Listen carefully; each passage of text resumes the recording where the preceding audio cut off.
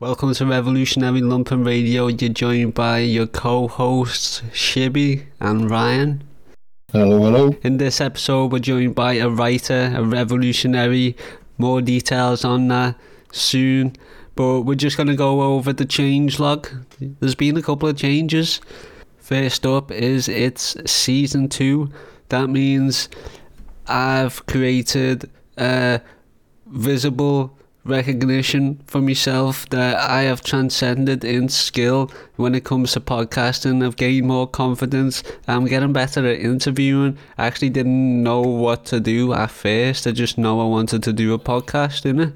So yeah, that's what we've done. We've got a new awesome intro track that I'm really proud of. It features a previous guest. Shout out to all those comrades, you know, Joe, Daniel, Seamus, Garrett, Zola.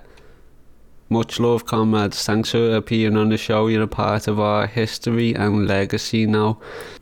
So yeah, it's not just aesthetically, it's not just materially, it's not just audibly. We've also changed personally. Ryan's got a few personal changes. Could you go into them? Yeah, I do, absolutely. Season 2 for the podcast, Season 2 for my own personal YouTube channel. So I've changed the name, the channel art, the logo and everything just to reflect Marxism more generally, because the previous name, I didn't like it. Too long, too cringe, also not representative of what we should stand for on the left, right? We shouldn't be misanthropic. We should work to, critique structural and systemic structures, I suppose, and we shouldn't turn to misanthropy, so don't do that. My old name, not representative of that, so this new name should be more representative. And I'm also switching up my video style, so I'm now going to be using animations and things, so it should just all round be a better viewing experience. Yeah, good stuff. Your new videos are going to be better because, again, just as I've been gaining experience with these interviews, with this editing, you've been gaining experience.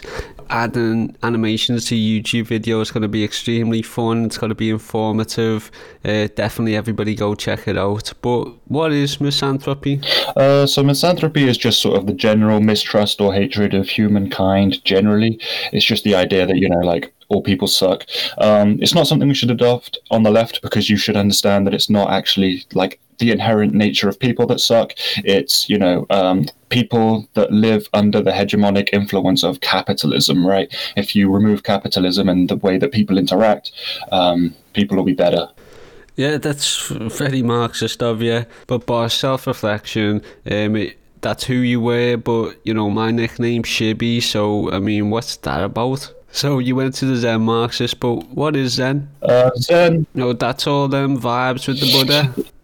Yeah, I'm big on Zen Buddhism, honestly. It's just sort of, Tao, just those kind of ideas. Even if you look on my channel, I've spoke about Zen koans and things before, so I don't really know how much that's going to play into my new channel, because I understand there's this huge conflict between sort of religion and Marxism, and I might work on sort of linking those in some way, or talking about if they're compatible. I literally have a video on my channel talking about if they're compatible.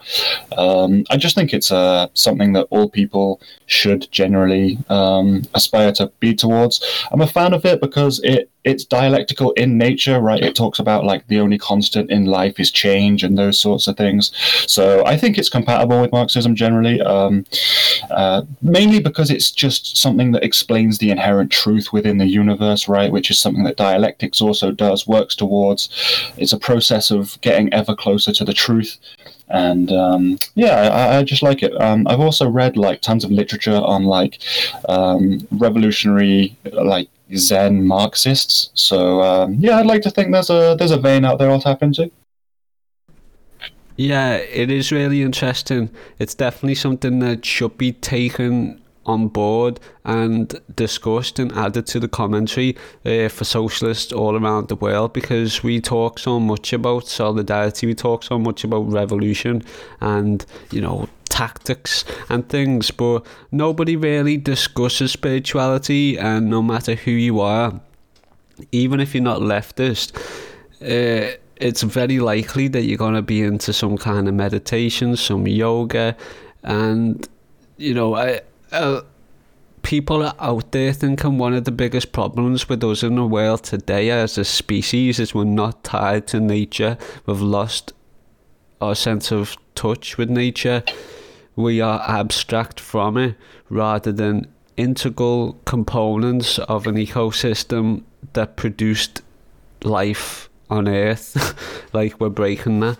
So I can completely see the interest in it, as well as the health benefits that you get from, you know, this term where it's, what is it, you shut up your monkey brain, you know, all these distracting thoughts. I'm with you completely. I've done a video, Marxism and religion, are they compatible? That's a good one. Yeah, keep that up. Talk more about this spirituality. Well, I'm constantly pondering it, because again, these are things that go into a script for a future episode. But without further ado, we've done a promotion. Oh no, wait, we haven't. Like, share, comment, give us some feedback, give us some dopamine, serotonin. We'll love you loads. It's nice to be nice. Here is the interview with Rain and Shay. What did you think, Ryan? Yeah, absolutely. Lots of great things. Interesting writer. I love the sort of variety of topics he speaks on, and yeah, it's definitely interesting. Yeah, most definitely. We talk about COVID, we talk about China, we talk about DPRK, we talk about Cuba, we talk about ICE, we talk about imperialism, we talk about virtually everything you can think of. So here is the interview with Rain and Shay. Israel's violation of Palestinian human rights through investment and support in global land trade.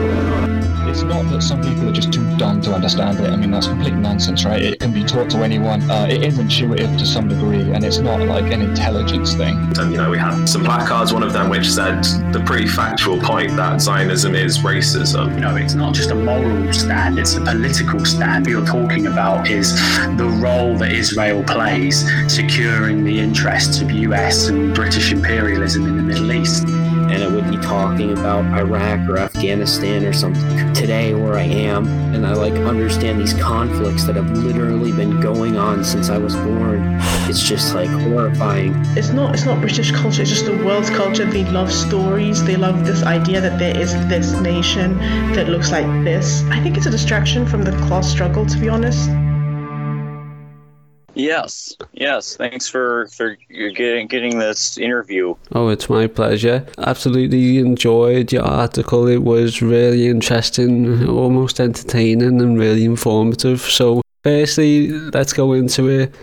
As always with the guests, can we just get a little introduction from yourself, giving our listeners some insight into your background, political affiliation, any tendencies, and any other information that, you know, you'd like to share and give us to help us get an idea of who we're speaking to and listening to here, so as to help give us insight into where you're coming from? My name is Rainer Shay. I'm 19 years old, and for several years I have been a political blogger. And my career is political commentary. That's what I want to do with my life. And I've decided to become involved in the global communist movement, specifically the global movement for Marxist-Leninist revolution. I'm also an anti-colonialist. I've seen the history of how Marxism-Leninism has been able to uproot systems of oppression, and I see how Marxism-Leninism has been able to be tied in with anti-colonialism and anti-imperialism. So I'm trying to promote class consciousness by educating people about the ideas of Marx, Lenin, and other revolutionary leaders. Especially when it comes to, you know, sort of like anti-imperialism and anti-colonial activities. All people should be involved in those, I think. I mean, especially communists, right? Yeah, you definitely shouldn't hear any communists not taking on, you know, anti-imperial or anti-colonial stances. That definitely shouldn't be the case. Awesome. 7 years a blogger.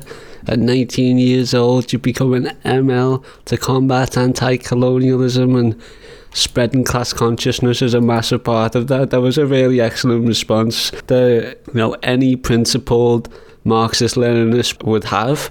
So awesome response, awesome. Okay, so we brought you on after I read an article that you posted on the subreddit r/late stage imperialism. That's our subreddit. Come and join on that if you're on Reddit. That's the place to be. But yeah, we brought you on after we read your article on that. Your article was titled, "It's long been anticipated that humanity's future would look like this." So I really enjoyed it. I was impressed in how you articulated everything on the subjects within it. And while you frequently write articles, which can be found on Medium, could you talk a little bit about why you wrote that article in particular before we go into the themes and the topics within it? I was inspired to write it when I saw the photo included in the article's header that showed a recent incident where El Salvador police had made a big group of prisoners take their shirts off and sit next to each other during the pandemic. This was El Salvador's president, this far-right Trump-like president, abusing his power by using the pandemic as a weapon against prisoners, and this is one example of the loss of humanity that I feel is happening right now as late stage capitalism, or late stage imperialism, as you would call it, continues. The reaction from governments like the one in El Salvador, in the United States, in India, in Brazil, is to scapegoat vulnerable groups and to try to cut off the flow of immigration. And this is a vast subject, and I cover some of it in my article. Like the BJP, I think that's an example of this modern kind of fascism that I'm describing. India's BJP is arguably bringing India towards a kind of Holocaust for Muslims, with anti-Muslim sentiments increasing and systematic persecution of Muslims increasing. So that's an example of where a country like the United States or Britain might be headed in these coming years. Yeah, absolutely. I was also going to say that, unfortunately, this is a kind of foreshadowing of the way most countries are going. You know, this is by no means, El Salvador is by no means an outlier. This is, unfortunately, a global trend that we're looking at here, and more countries are going to go down this route as time goes on, unfortunately. So this is a bellwether for things to come, unfortunately. And things already happening and been happening. Yeah, in it I describe how the current situation in the United States is that ICE, the Immigration's Custom Enforcement, has been continuing to escalate its war on immigrants, on undocumented people, and these militarized ICE raids have been continuing throughout the pandemic.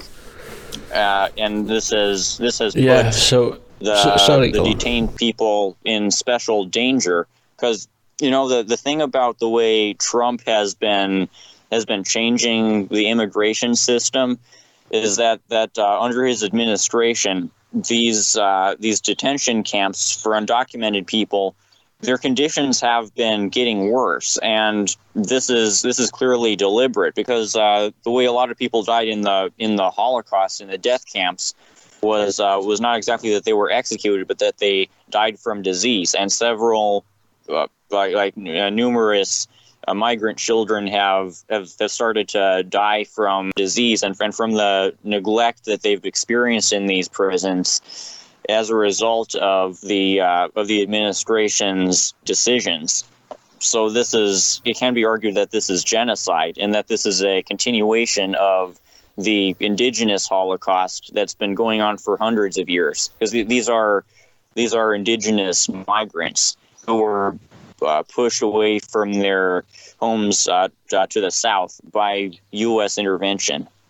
Yeah, absolutely. It actually reminds me of a story, I think it was about a year ago, where there was a lawyer for ICE basically went to court and said that things like, soap and toothbrushes were not human rights or human necessities, and as such, they didn't actually have to provide them to people that they were detaining, which, you can imagine why that's disastrous and just inhumane. Yes. Another thing to note here also is that these things don't happen instantly, even when it came to like Jewish people being detained in the Holocaust, they weren't, mass exterminated on day one, right? It was like a slow, gradual build up and deterioration of conditions until eventually that's what it culminated in, right? So although these people aren't, literally being exterminated currently, we are on that slide where these people are being, dehumanized and conditions are continually getting worse. And at the bottom of that slide, is ultimately the literal genocide of these people. Uh-huh. Yeah, that was really interesting there, that response. I didn't know that you created the article specifically regarding the image of the prisoners in gnarly, unfathomable conditions all tied up together. It's absolutely insane. I'm going to actually have that image as this podcast image to give context to what we're talking about here. Where was it? El Salvador, was that? Yes. Yeah, fucked up. It's, again, I say unfathomable because just the complete lack of empathy of the guards to actually allow that in the first place and to let it persist, it defies everything I know as to be human. And I don't understand that shit, mate. How people can let that happen in the first place, never mind fucking being an active participant in it. That's the role that like rhetoric and propaganda plays, right? Because in order to treat people that way, you first have to unleash, sort of the propaganda and the rhetoric of, these people are different to you, they're not the same as you, they're lesser than you, right? And that serves as a justification for them to be treated differently, right? You wouldn't treat them the same as you, right? Because they're different than you, right? And that's the role that propaganda plays. You first tell people that they're different, and then when they're treated differently, poorly, it's, yeah, of course, because, they're different. That's the role that plays. Yeah, and then that moves on to what was touched upon, which I'm glad we brought up and mentioned, the current Holocaust in India from the Muslims there. That absolutely has to be mentioned. And Ryan, you mentioned the Holocaust then and how these things build up to actually, something like the Holocaust. And this also helps to explain the logic behind when people says that ICE is the Gestapo, because they might actually not be putting people in gas chambers or getting them to bury their own graves and then shoot them into it en masse, but it's definitely what happens if you just let these things continue. This inhumane, just fascism, you know what I'm saying, and just pure racism. That's why everybody who's doing work against ICE, talking about the Indian Holocaust today, talking about all these injustices, definitely applaud them. These are the human beings that we need on the planet. Really fucked up shit. But moving on now, I wanted to talk a little bit about that quote that you brought up when you first mentioned and drew parallels with the Children of the Men movie. The movie itself was a stark dystopian glimpse into the future that even rest in power Mark Fisher spent the first chapter of capitalist realism on. What interests me in particular is that the writer/director, Cuarón, had one character say, "So, Human Project is having this dinner, and all the wisest men in the world are there." Human Project? Why do people believe this crap? Even if these people existed with these facilities in secret locations, fuck me, that's strong. Even if they discovered the cure for infertility, doesn't matter. Too late. World went to shit. You know what? It was too late before the infertility thing happened, for fuck's sake. I'm still trying to tell a joke, man. Because obviously in the film everybody goes infertile and the world's just gone to shit basically. So that's just context of that. But can you talk a little bit about that? Why this is a significant glimpse into the consciousness of the characters in the movie and book, and any distinctions that can be made in today's hellish society with what you'd written on the Children of the Men movie in that article? The character who said this, who said that that the world had went to shit and that it was too late even before the infertility crisis, his name was Theo Farron, who used to be an idealistic young anti-war activist during the Bush era. And in the movie, the infertility crisis began in 2009. And the movie came out in 2006.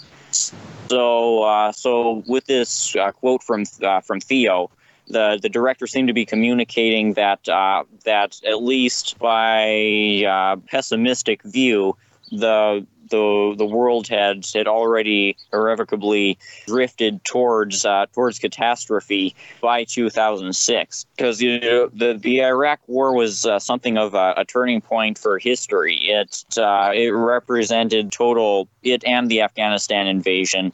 These post 9/11 wars represented a triumph for American militarism and for the idea of perpetual war in the Middle East.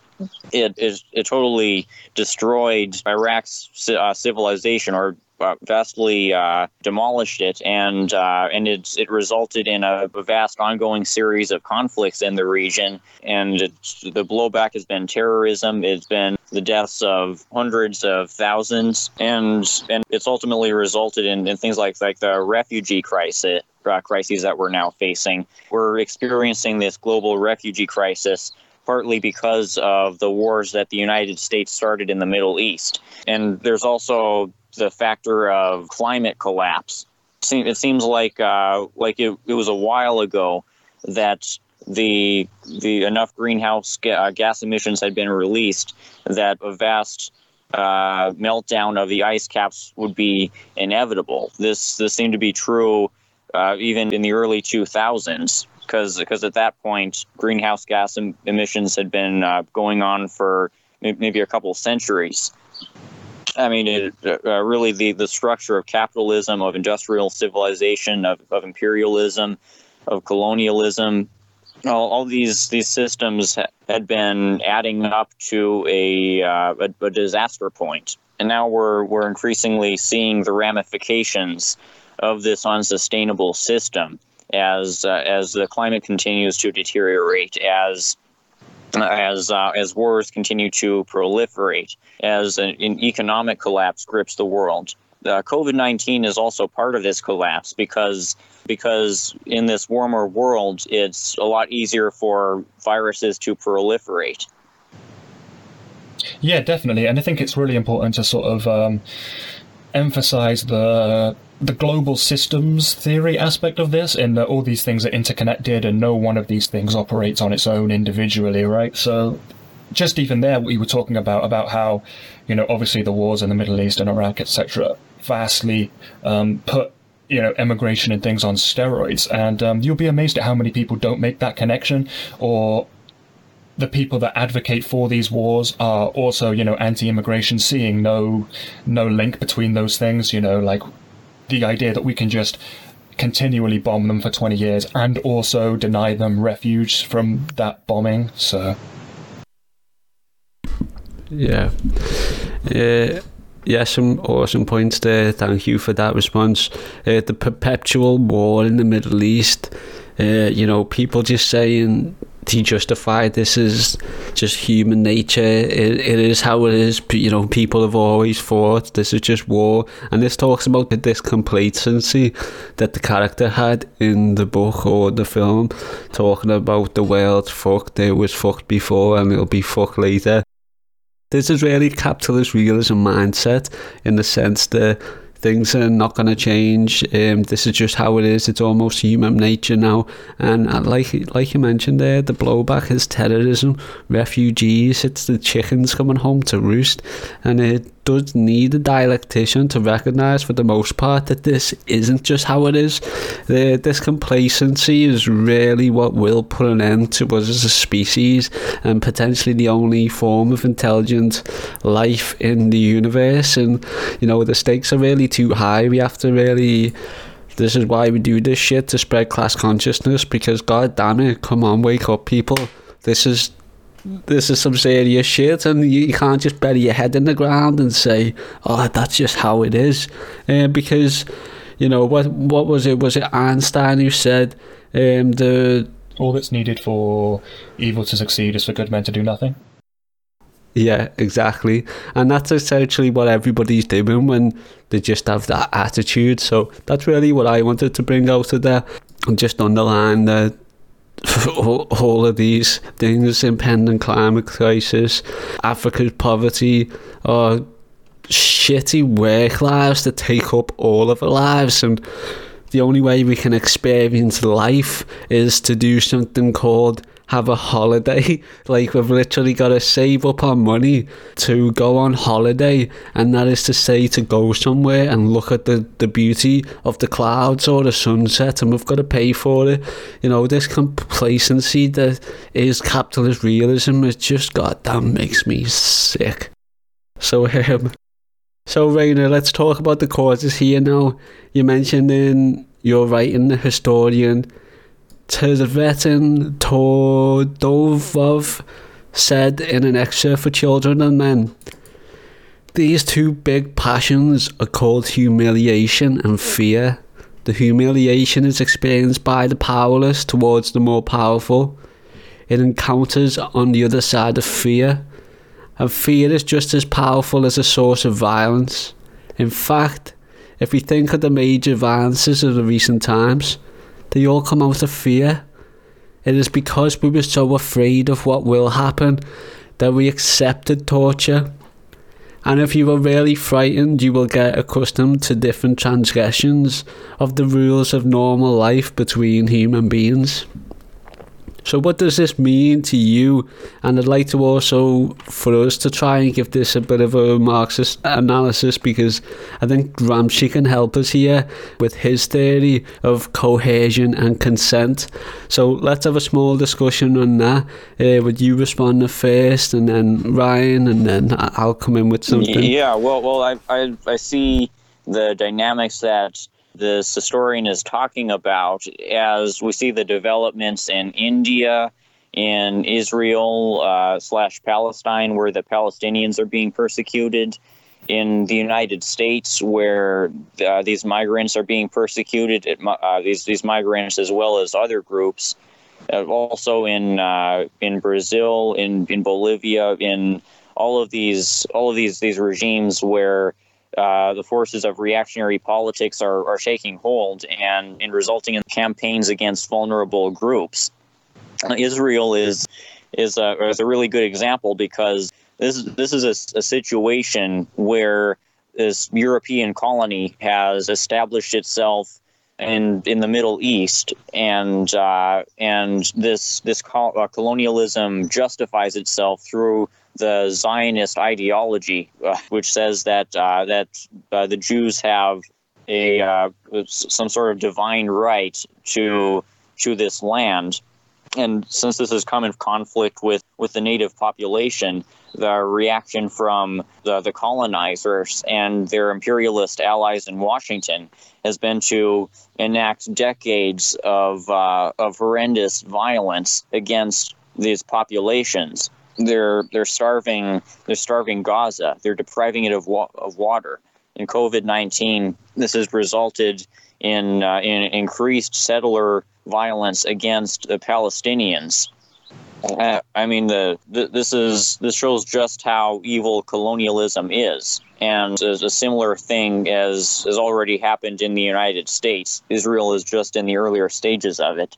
So I'd like to. I don't know too much about Gramsci. I hope to one of you elaborate more on that, because I'm interested in it.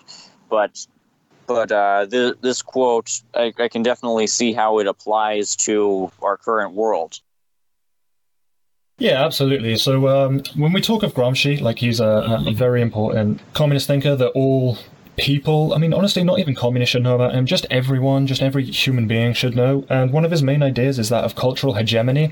So basically, his idea was that if capitalists control the society, they control everything within it, which means all the institutions in that society work to uphold and maintain capitalism, which means radio, news, TV, schools, law, all controlled by capitalists, and because of that, they work for the capitalists. So what you get is you don't get a sort of neutral, unbiased law. What you get is bourgeois law, right? You get the law that's, I think the saying is like 9/10 possession, which means it's all about private ownership, who owns things, and if you take it, that's bad, the law will come in. So it's enacting the violence of the state upon those people. And the idea here is that the cultural hegemony means that it's ultimately a capitalist one. And I think that this is actually more, that this does more to put down revolutions than, physical, bullets. Because if you can control a population's mind, right, the way they think, the media they consume, and the thoughts that they have, then you'll never have any revolutionary action without, revolutionary thought and revolutionary planning. And if you have a population that's constantly watching, the MSNBCs and the CNNs of the world, you will never be exposed to any real theory, any real revolutionary ideas, and without any revolutionary ideas entering, you can have no revolutionary planning, which means you'll have no revolutionary action. And this is how the media and all of their friends, the other social institutions, work together to solidify the economic system of capitalism and make sure that anything detrimental to capitalism never enters the conversation on those stations. Yeah, and just to add on to that, big shout out to Prol Cult. Everybody go and watch Dying Culture by Prol Cult on YouTube. It's on for like 3.5 hours, but every single second is absolutely incredible. Power to those. But this is actually from that Dying Culture, on an extract of them talking about cultural hegemony and how cultural hegemony actually works, which I really love. Put simply, it is shaped by two dominant forces, cohesion and consent. They produce each other. Easy example is a state censor utilizes cohesion and denies publication of like any writing or art or film, just work produced from the people. A state censor utilizes cohesion to deny the publication of those things. It only allows the production of works which supports its ruling class in their domination. So as such, the oppressed class, us, only have access to these ideas that they allow us to be receptive to or to be produced in the first place. They're not gonna put out this podcast in the Wall Street Journal, are they? They're not gonna have this on the Business Insider.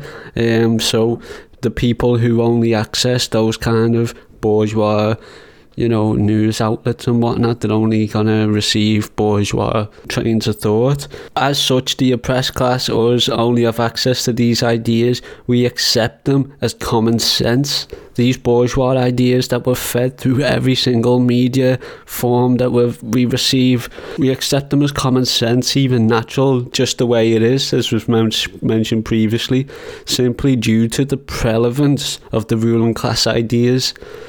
So in short, people consent to being ruled. They begin to police themselves, turning on those who put forward interests contrary to the ruling class and the ideas that they've neutralized. So consent forms into cohesion. So that pretty much is relative to the quote that you put up there, just basically saying that fear is as powerful as a source of violence, because it talked about people policing themselves because they're like, whoa, I've went through 20 years of life, I've been fed these kind of ideas, you're coming up with your own set of ideas that hasn't been pushed through the mass media, so I'm going to argue with you right now. And that's what it is. I hope you get what I'm saying, but that's why I look to Gramsci, because some genius genius shit where he puts across these ideas of cultural hegemony that are really quite easy to understand, but also like span vast, complex operations in the world. Okay, so far we've faced some of the biggest problems in the world and taken to some analysis on the problems. Our goals as revolutionaries are mostly to spread class consciousness among the masses to inspire revolt and dissent for revolution. But there are countries and people out there with more power than us. I'm talking about the countries that show us solutions to the dystopian present and future caused by capitalism.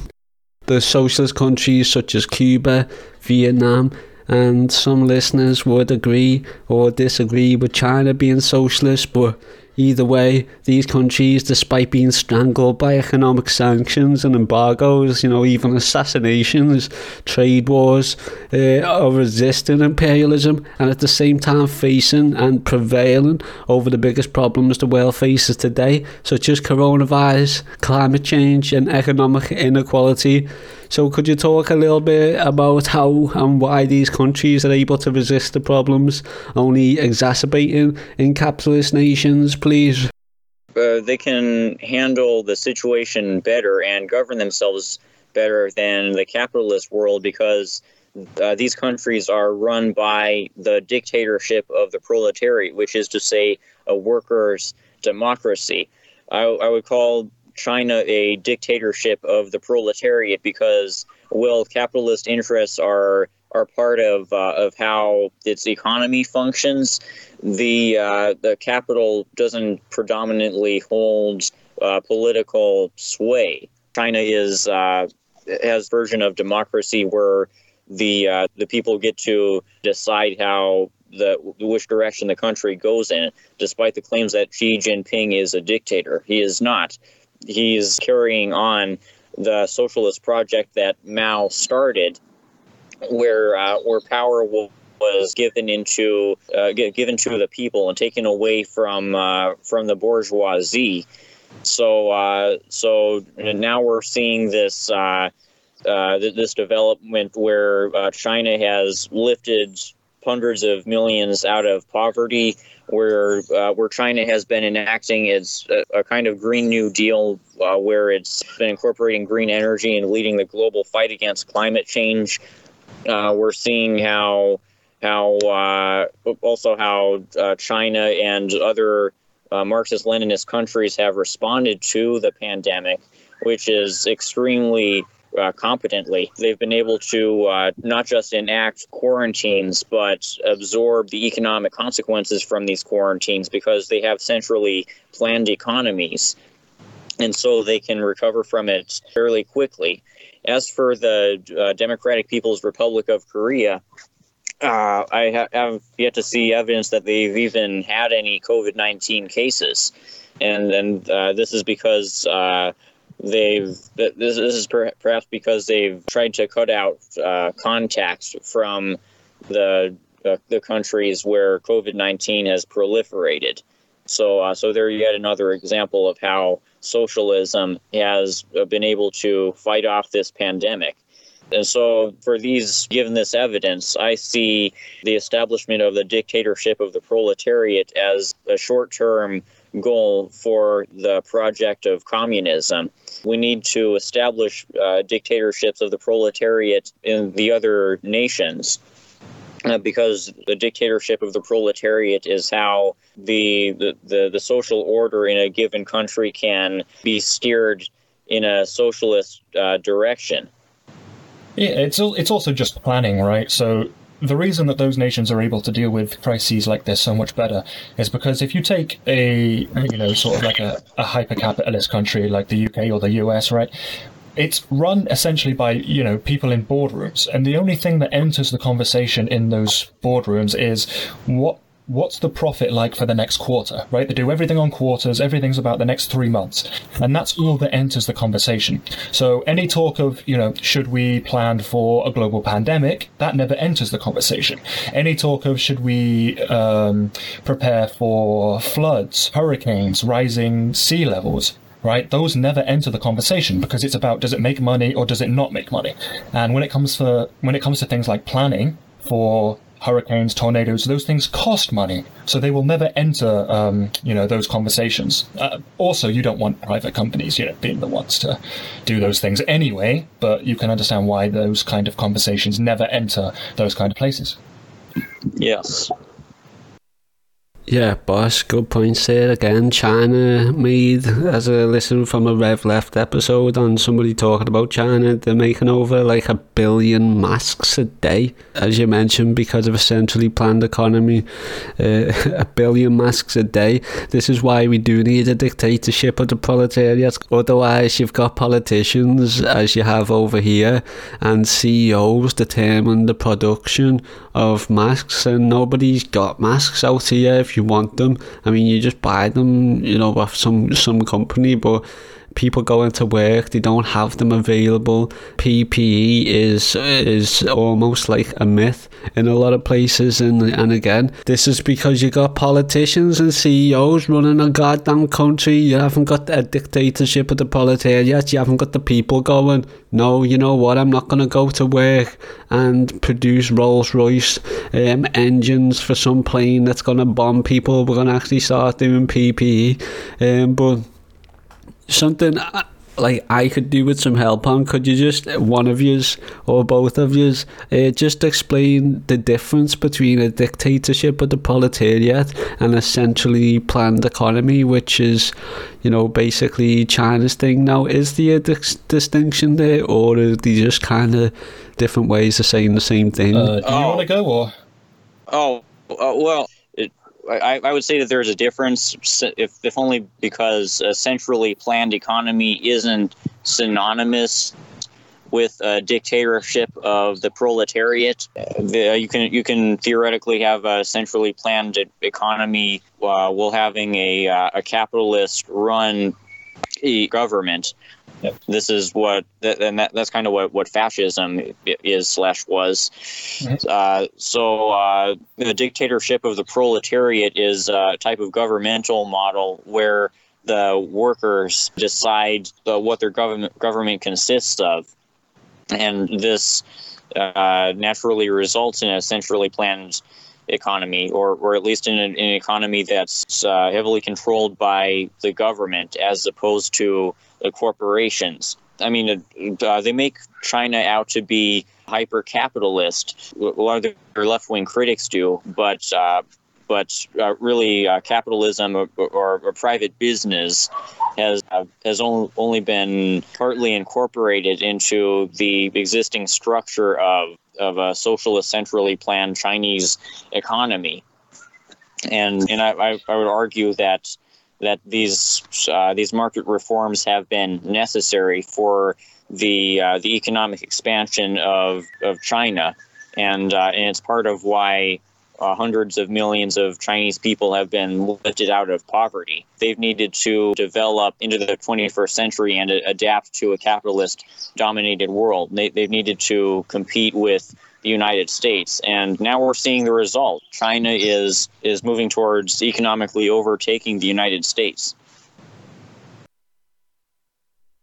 Thank you for that. Yes, I understand. This would also be a good time to mention the xenophobia, the Chinese racism campaign that's all across the internet now, how it's just absolutely blown up. And this is a response to China's economic success story, really. Of course, the dollar wants to be the almighty currency of the world. China is growing as an economic power, and to tell you the truth, the US military would get its ass kicked in a war with China. China would absolutely devour them if the US even stepped foot on Chinese territory. That's if they could even get there, because the carrier fleet would be absolutely decimated by carrier killer cruise missiles that they've developed, not to mention the support that Russia would have. So the US is really lost when it comes to military means to oppose China, and they're definitely not a threat to China. So all the US can do is just cause economic sanctions again to try and attack the economy, and they have to justify it with racism, as they do all oppression to people all across the world. They justify it through racism. So you see all these I don't even know how to pronounce it, but you see this shit over these Auras or whatever they're called, where you're saying that these are being exterminated. You see videos emerge of like starving people from like decades ago, and apparently that was them torturing some Muslim like yesterday, despite it being on the internet since dinosaurs. So that's really my thought on the situation, why Chinese racism is blowing up. It's to justify the embargoes on the country and to attack the economy, because obviously China are catching up militarily. They might not be technologically advanced, but the US would lose in war against them. So I mean that's my thought on the issue. Death to America. Fuck those guys. Love me comrades over there. I'm talking about the US government, the bourgeoisie, of course. Power to the Chinese. Even if you're out there listening and you've never agreed with China being socialist or communist, I know that my thoughts on it are pretty much in the air, but you absolutely have to stand in solidarity with them, because just like people all around the world, they're just being attacked by capitalism. Yeah, one day they could turn around and be, a communist society, who knows? But China isn't our enemy. That's the point that I'm making. Again, it just comes down to the bourgeoisie. And again, just before we move on, I just wanted to reiterate Cuba's success in pushing back the pandemic. Pay attention to when it comes to sanctions, right? I mean, it's also in Reyna's article, right, where he says Washington's tightened economic sanctions against Venezuela and Iran during the pandemic, which amount to acts of genocide against the people of these countries. So, yeah, that's something that like people don't make the connection between. That is, sanctions are actually an act of war. But it's a type of war that people don't even think of as war, right? Economic war, because people have been trained to only think of, like literal bombings and troop deployments to be war.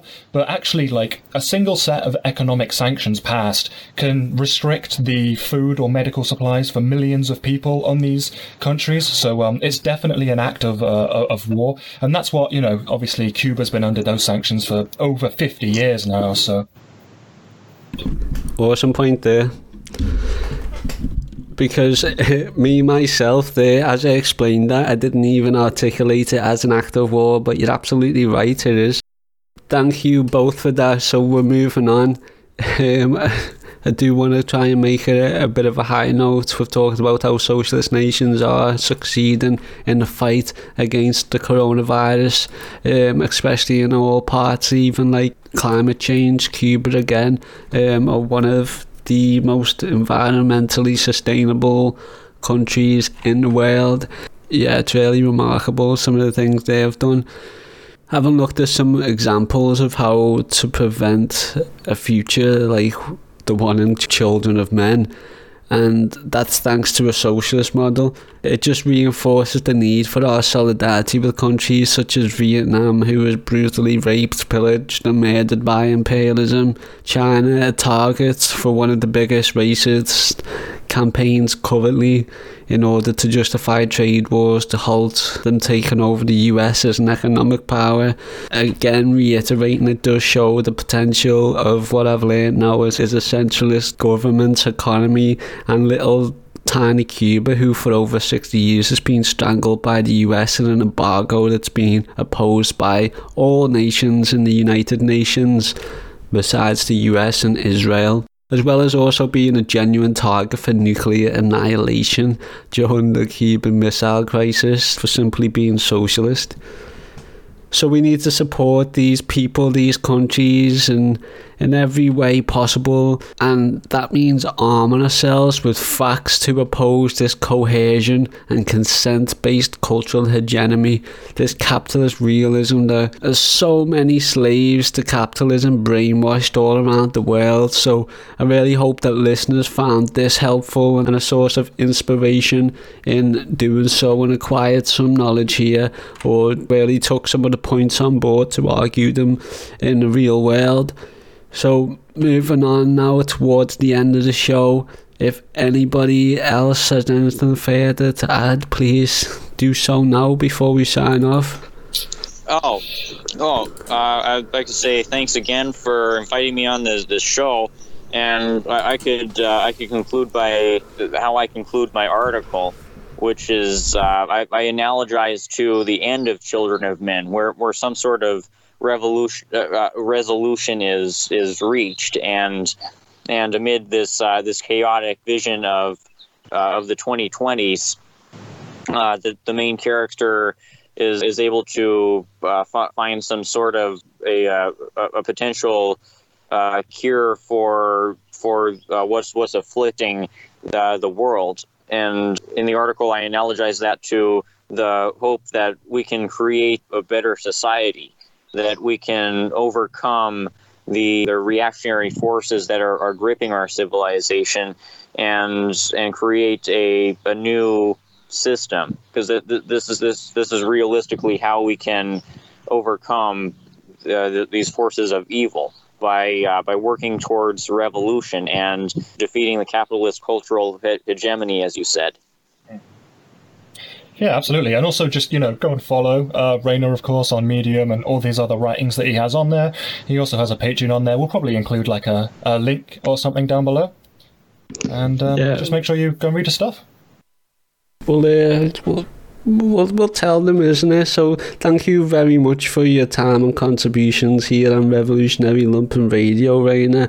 Yeah, absolutely great sign-off point there to give us hope and inspiration to tackle this revisionary, capitalist realism mindset that people have. Again, we very much appreciate you coming on, and all the work that you're producing is valued and goes towards the proletarian struggle. We would love people to continue to benefit from your work and insight. I know I'm going to continue to follow you, so please give our listeners the opportunity to follow you also by letting them know where to find your work, your social media, your Patreon, anything like that, where you want people to come and check it out. I think would be great. Yeah, if you look up Rainer Shea, RAINERSHEA on Twitter, or if you type in my name in Google, you can find my website, RainerShea.com.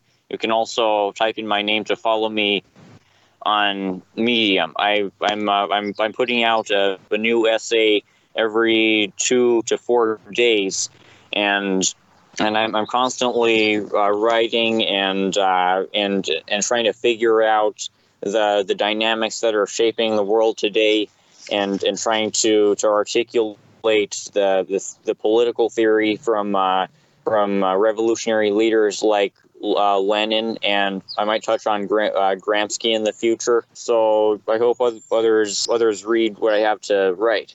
Absolutely. Awesome.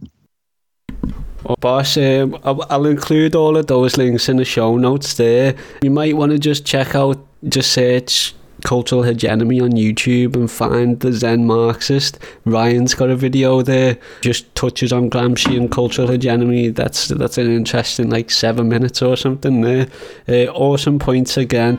Power to you. Keep up the great work. Absolutely love your writing. I'm really impressed with it. I really hope that you continue to keep it up. The revolutionary movement needs people like you who can just constantly write and get it out there. You've got a good following as well. I hope that grows. Hope that one day you're in a revolutionary newspaper, because really some great stuff, great analysis. It was a pleasure again speaking to you. It was a pleasure hearing your insight here. Power to you. Solidarity. Workers and lumpen of the world, unite.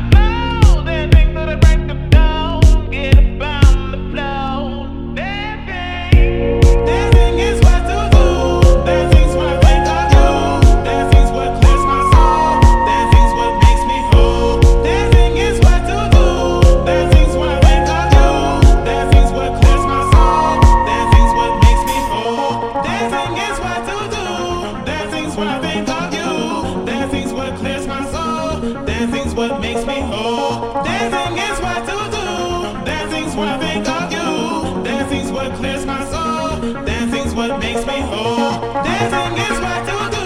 Dancing's what I think of you. Dancing's what clears my soul. Dancing's what makes me whole. Dancing is what to do. Dancing's what I think of you. Dancing's what clears my soul. Dancing's what makes me whole.